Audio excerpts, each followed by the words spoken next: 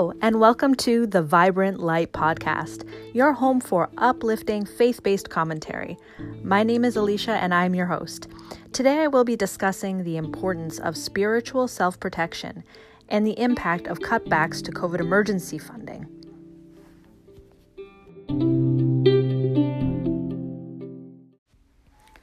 I wanted to speak today on a couple of different topics.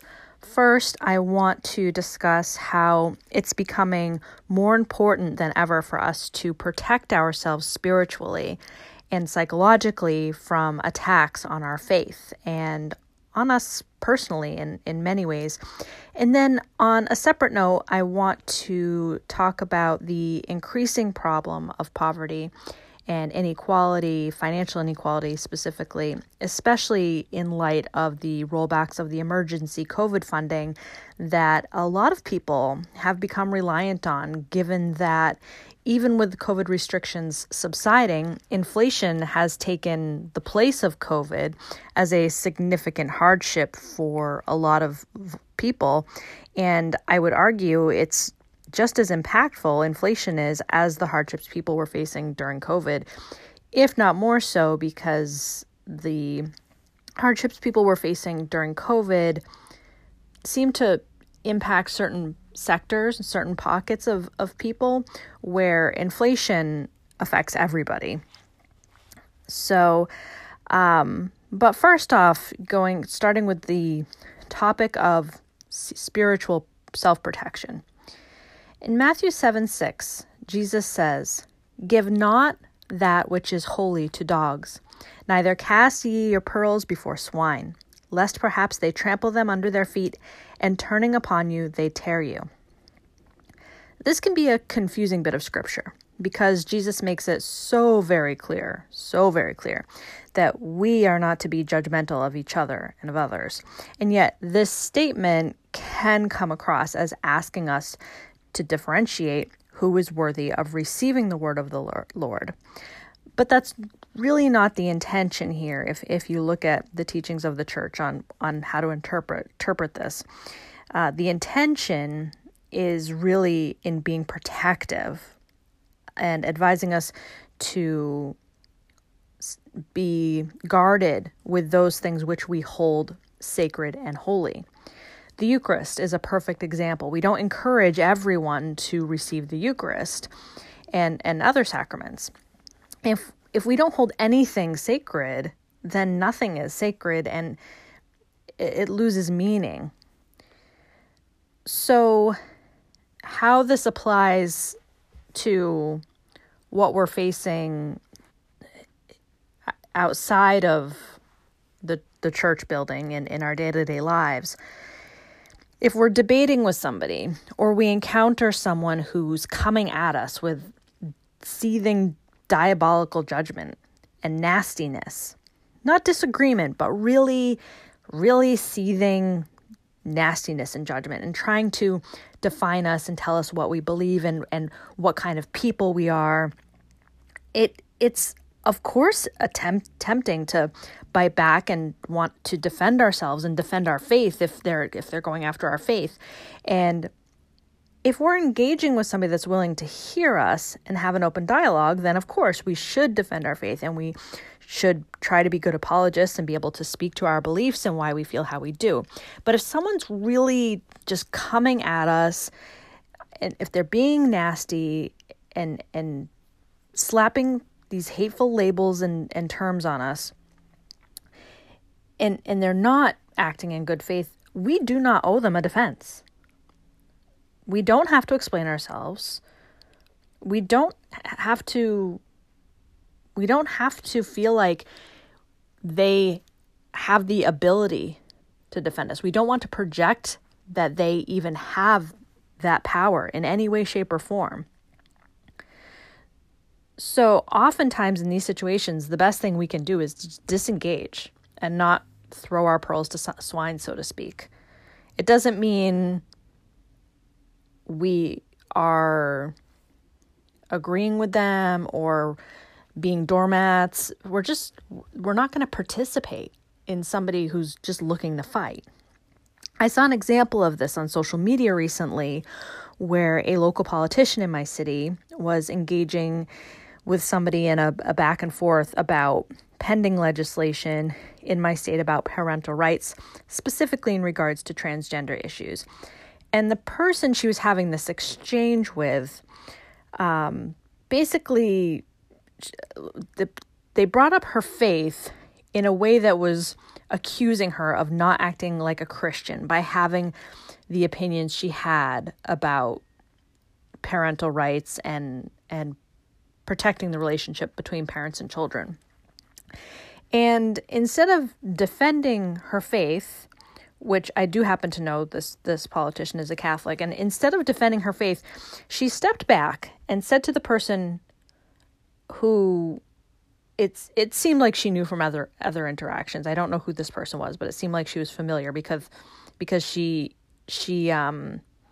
just really paused once that person brought up her faith of kind of how can you call yourself a Christian, blah, blah, blah, and just said something along the lines of, you see my faith as delusional, you see it as nonsense, so I'm not going to go there with you. Which I think in that case was an appropriate response because the other individual clearly wasn't actually interested in hearing her faith-based reasons for her position.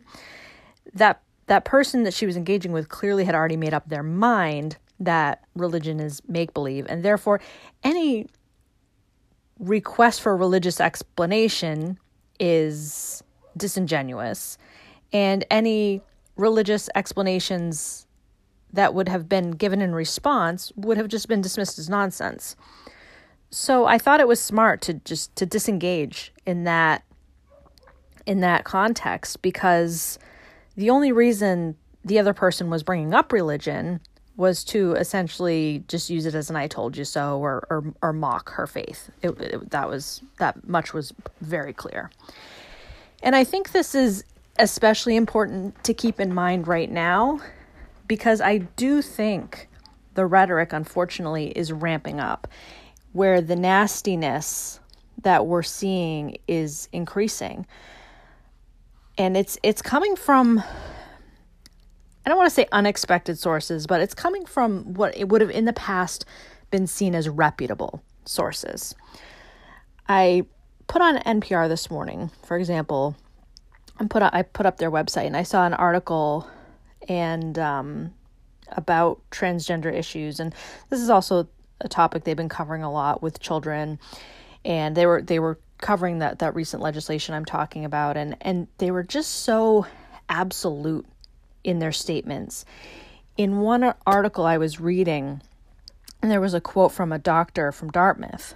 So this is somebody who historically I would have said had some credibility and is somebody in the past who I would have taken their opinions seriously. But this doctor from Dartmouth basically said that the fact that people are even asking questions about so-called gender affirmative care could cause these children seeking this care to become increasingly desperate and despondent and possibly kill or hurt themselves.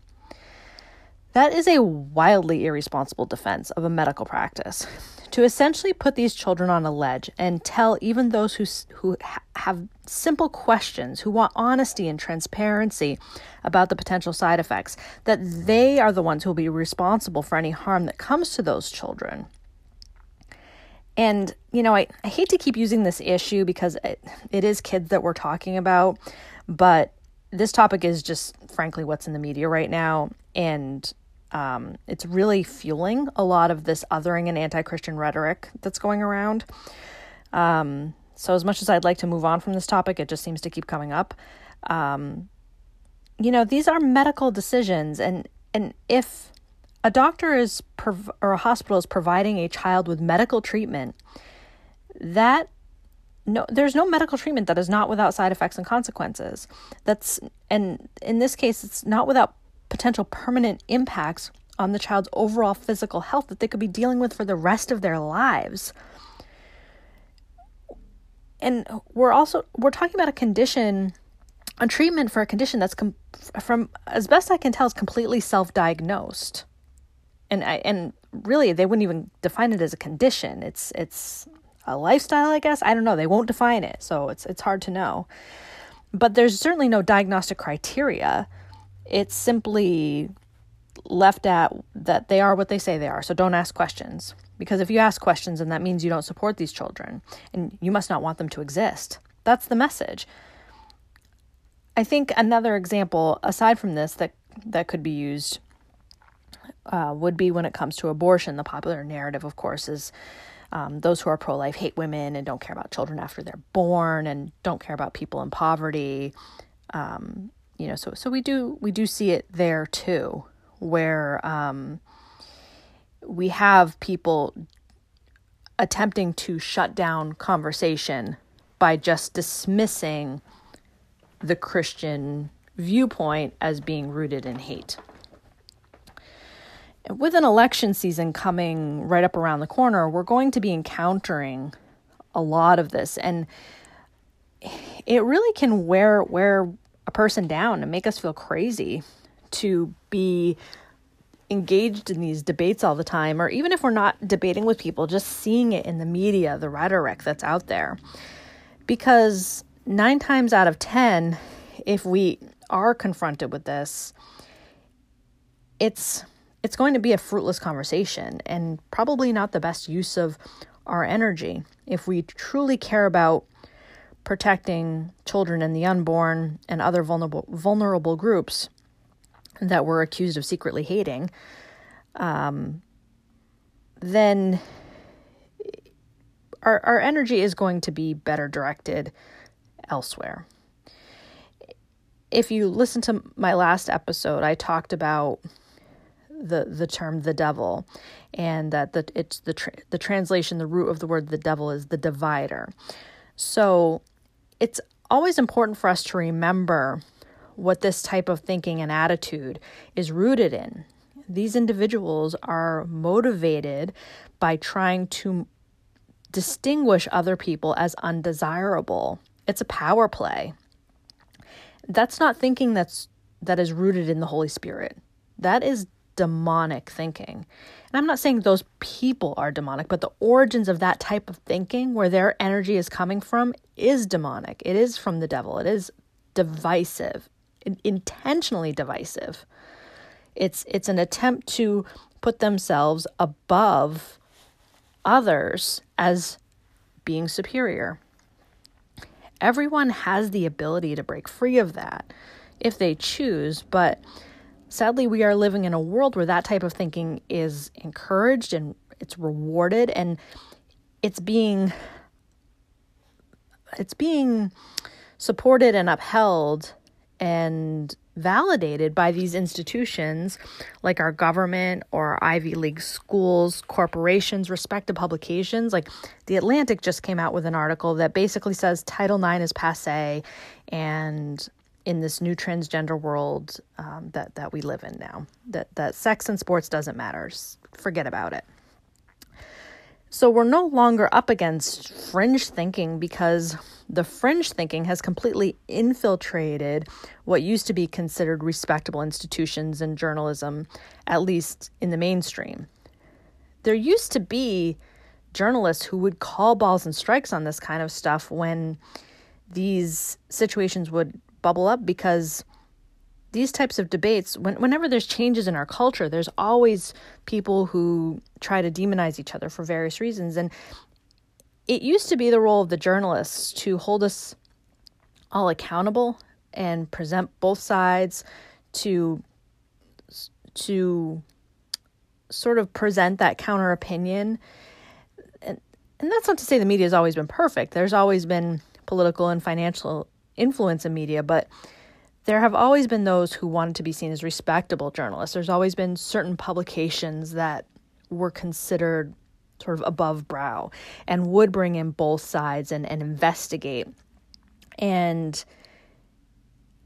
just even if they had a certain position, they would at least have a seat at the table for an opposing view. And that's very rare to find these days, and it's certainly not in the mainstream media.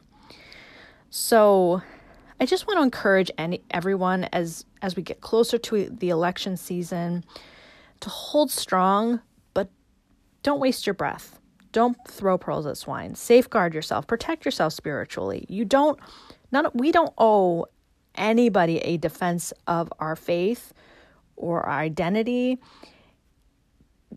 And I think that's important to remember. It's a good skill to have. It's something we as Christians should be able to do, but that to know that we're not obligated, if we're dealing with somebody who's being disingenuous and hateful, to defend our faith to them. Because other people can't define us. I hear a lot of this now of basically this sort of narrative of, you disagree with me, therefore you hate me. You disagree with me, therefore you discriminate against me. Nobody else has the ability to define you. Just because somebody says that doesn't make it true.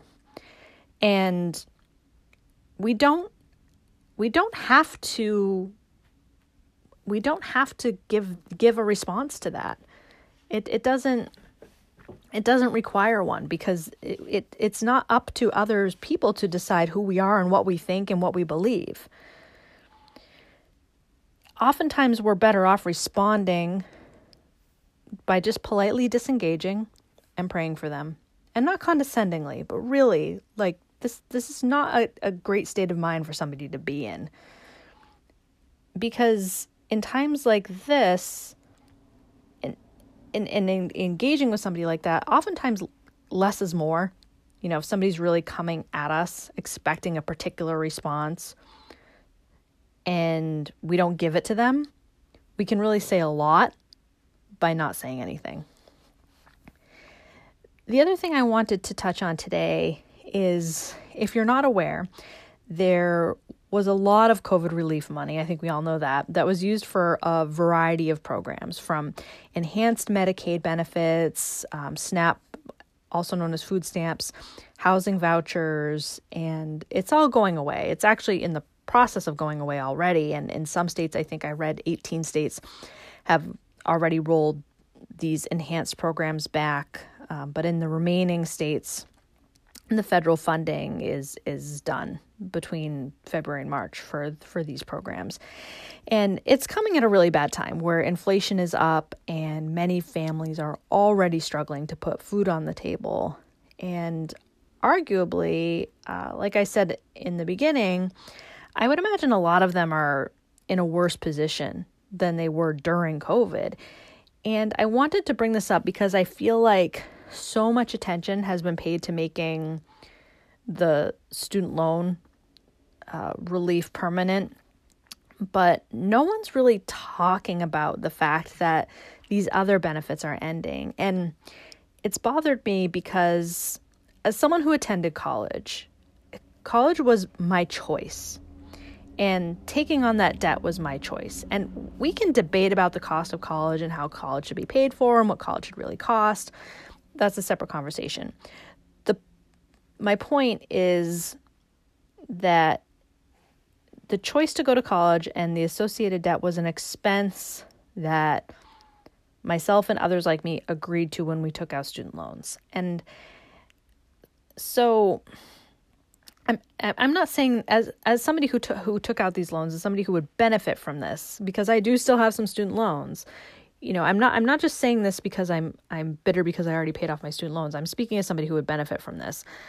So there's all this talk about this student loan forgiveness, but it seems like there's no energy or attention being paid to these other benefits and programs that are being put back to where they were, that some of these individuals have become reliant upon. And these are people who statistically probably didn't go to college. So why isn't this group getting the attention that the college graduates are getting? I don't want to make assumptions or dig into conspiracy theories, but at minimum, there is a clear lack of political will and interest to address this slow-moving tidal wave that's about to be coming at these people who are living in poverty, many of them, and will be undoubtedly making choices over the next few months between food and medicine and utilities. So I just really wanted to bring this to everybody's attention for people who might not be aware of it, since it really hasn't been getting a lot of coverage. And we just need to be mindful of our friends and our family and our neighbors who might be struggling. And I would say if you have the means to do so, contributing to your local food bank, if your church has a food pantry, check in with those folks and see, how their demand is, what do they need? Because frankly, this is a situation that is actually going to be life or death for some people. And, there's a lot of, tying it back to what I was talking about before, there's a lot of people using this life or death argument as hyperbole when discussing other issues.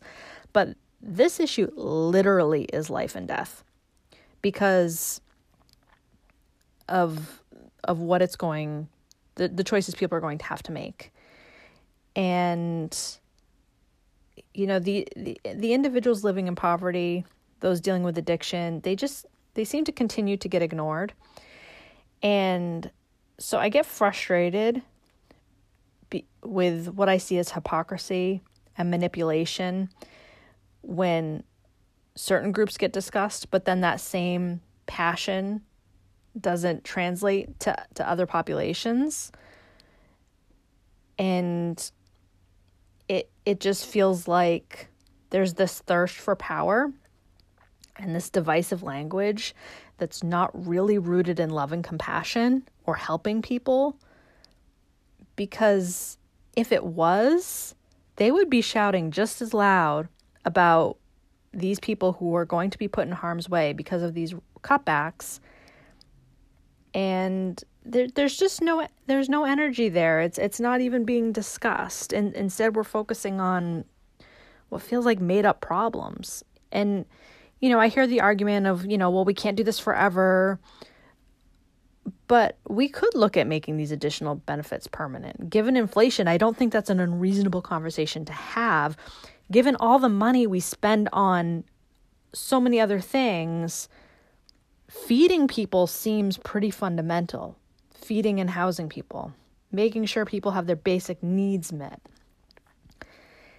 I know welfare benefits are controversial, and yes, people abuse these programs, but to leave these individuals who truly need the help without proper support just doesn't sit well with me. And when I hear people bang their fists on the table about these other issues and making these other issues life or death, but then ignore these people who truly are facing life and death situations, it tells me what their motivation is. It tells me what their intentions are. It's the wolf in sheep's clothing. It's hate disguised as love. So we should always be open and willing to have tough conversations with people and be willing to defend our faith. We should not be afraid to push back. We should not be afraid to walk away and disengage and not feel like we have to defend ourselves, and recognize that these individuals who are behaving this way cannot define us, do not define us, don't get to decide what we think. They don't get to decide what our intentions are. As much as they might speak in absolutes, and as much as they may get the support of some of these previously reputable institutions, they are not the authority. We don't have to answer to them. So if we encounter these situations, it's okay to just walk away and not participate and not engage and not give them that fight they're looking for. And if they choose to interpret that as us being weak or giving up or not having an argument, let them think that. Because that they're going to think that no matter what, we're not going to change these people's opinions. So we're usually better off just not giving them any more fuel for the fire. So I hope that's helpful, and I hope today's episode didn't feel too negative. It's really comes down to protecting ourselves spiritually, because these are tough times to be Christian. They're tough times, especially to be Catholic. It's very in fashion now to speak negatively about people who are faithful. And we are going to encounter this. And, it, like I said, it can wear us down if we don't allow ourselves some space from it. So, thank you so much for listening to the Vibrant Light podcast.